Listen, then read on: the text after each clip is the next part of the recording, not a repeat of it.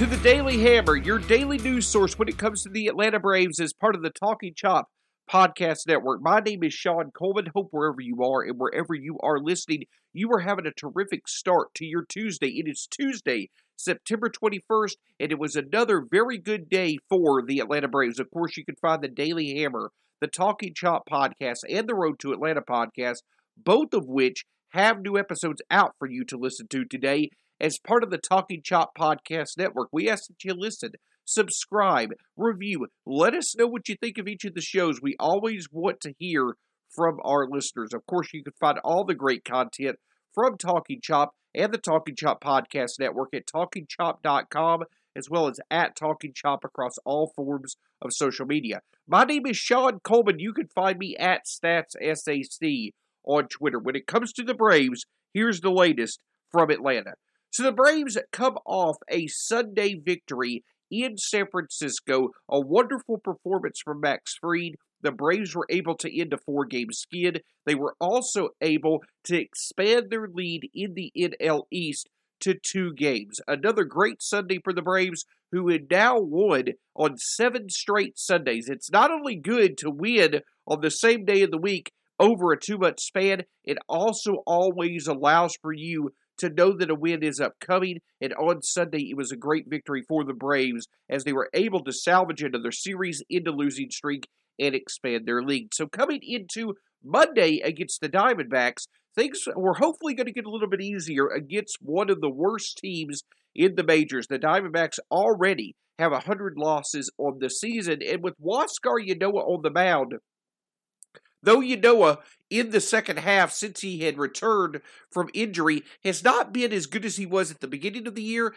at the very least, he had pitched good enough to consistently put the Braves in a position to win. And it felt like the Braves were going to give Ynoa enough runs to work with early on as he scored 2 early runs in the top of the third inning. But unfortunately, Ynoa ran into some trouble in the bottom of the third. It wasn't necessarily that Ynoa was throwing bad pitches. It just simply was that the Diamondbacks were putting good bats on the ball. Multiple extra base hits allowed for the Diamondbacks to be able to come back and take a 3-2 lead. But that's when the Braves bats finally woke up. Double after double after double, and a home run from Adam Duvall that looked like the longest home run that a Brave has hit in quite a while. And actually a 483-foot home run was the highlight of a 7th run, 5th inning for the Braves. Duvall's home run, which went 483 feet, the second longest by a Brave in the StatCast era, basically since 2015, I believe, and also the 4th longest of this year. Though it only counted for 2 runs, it was certainly a sight to see, and the Braves went up 9-3 by the end of the 5th inning and eventually won the game 11-4. A needed victory for Atlanta, especially with the fact that Charlie Morton and Max Fried had once again pitched on Saturday and Sunday. Huascar Ynoa, though he did struggle in that 4th inning, he did his job enough to put the Braves bats in place to make a difference, and that's exactly what they did. This time around, it was not necessarily the home runs, though those did make a difference. It was the doubles. 7 doubles for the Braves in last night's game, including 3 from Austin Riley. A big development if Austin Riley can get his bat going to allow for him to back up Freddie Freeman, Ozzie Albies, Jorge Soler, or who's ever in front of him. That is certainly a major, major development. But another big key development for the Braves on Monday, the fact that the Phillies lost to the Orioles. John Means pitched to Jim for the Orioles. The Braves were able to follow that up with a victory. The Braves' lead is now back to 3 games after 2 straight wins for the Braves, and indications that the Braves' offense is back at performing like it should. On the field last night, the Braves took care of business. They had an opportunity in front of them that if their offense could get back going the way that we all know it's capable of playing, it certainly was able to do that. And the Braves now find themselves up 3 games over the Phillies in the NL East, with, at least for the Braves, 14 games left to go in the season.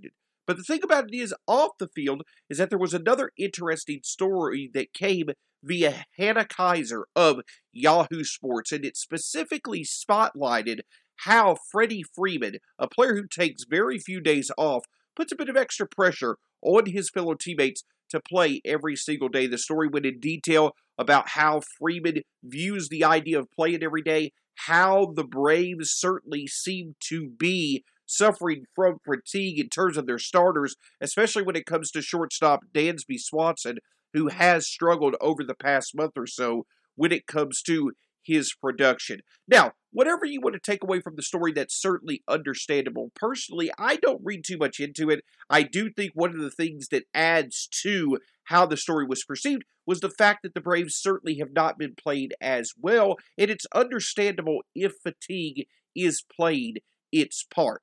But I also do think that one of the big keys for the Braves, in order to really be able to find that rest that their starters need in terms of their position players, is just to simply play the task in this series against the Diamondbacks, just like they did last night. They were able to win 11-4. They were able to get their power going, even though they didn't hit home runs. An extra base hit after extra base hit got the job done. If the Braves can win 3 out of 4 or sweep the Diamondbacks, that puts them in a comfortable position going into San Diego with the division lead. And hopefully, beyond that as well, they'll also be able to put themselves in a position to where perhaps with maybe 4 or 5 days or maybe even a week left in the regular season, if they can clinch the NL East with several games left, then they could start to get rest for their position player starters. The thing I will say, though, is this. Though I wouldn't take too much either negativity or significance from that article that was written by Hannah Kaiser at Yahoo, I do feel that there is plenty of value in finding rest for position players. Chris Willis put a link in today's Daily Chop talking about the benefits of giving players rest. We've seen the Dodgers and this year the Giants benefit from doing exactly that. And you need to go no further than the Braves over the past few years in the playoffs in knowing how lowering the risk of injuries is something you always want to look into. In the 2019 playoffs, Freddie Freeman went into the playoff series against the Cardinals with a bad wrist. Last year, both Ronald Acuna Jr. and Adam Duvall. Adam Duvall was unavailable for the NLCS. Ronald Acuna Jr. was less than 100%. Now, those may not have had to deal with fatigue, but the Braves do understand that injuries to some of their most impactful talents really is an obstacle to overcome in the postseason. So if the Braves can reduce the chance of an injury occurring by finding some rest for their most impactful players, that is certainly something to look into. And hopefully the Braves can continue to find success in Arizona to improve their chances of winning the division early in order to find some rest for their players. Another big key to yesterday's game was the fact that there was a change in the lineup. Jorge Soler led off, Freddie Freeman batted second, Ozzie Albies third, and then the rest of the lineup looked similar to how it had in the past. The results were certainly encouraging. Soler leading off is due to how well he has shown plate discipline over the past several months, or the past few months in a Braves uniform, a .360 on-base percentage entering last night's game. Obviously, the power he can display, but last night was certainly encouraging for this top of the order. Perhaps the Braves continue to use it as time goes on. The hope is that if they want to stick with that lineup tonight, let's see it work just like it did last night. It looks like it's going to be a bullpen game. Jesse Chavez will get the start for Atlanta. Botuki Toussaint, Andrew Smiley will be available out of the bullpen. You also have to figure Tyler Matzik, Luke Jackson, and Will Smith will also make an appearance at some point in time since they weren't used on Monday, though it'll be a bit unorthodox when it comes to the Braves. Hopefully, the bullpen can get the job done and the Braves offense can support another victory against the Diamondbacks. Thanks so much for joining us here on the Daily Hammer. Don't forget to check out the Talking Chop podcast and the Road to Atlanta podcast, both of which have new episodes out over the past few days. All that at talkingchop.com, as well as at Talking Chop across all forms of social media. My name's Shawn Coleman. It's been a pleasure being with you. Hope you have a great Tuesday, and we'll talk to you again soon here on the Daily Hammer.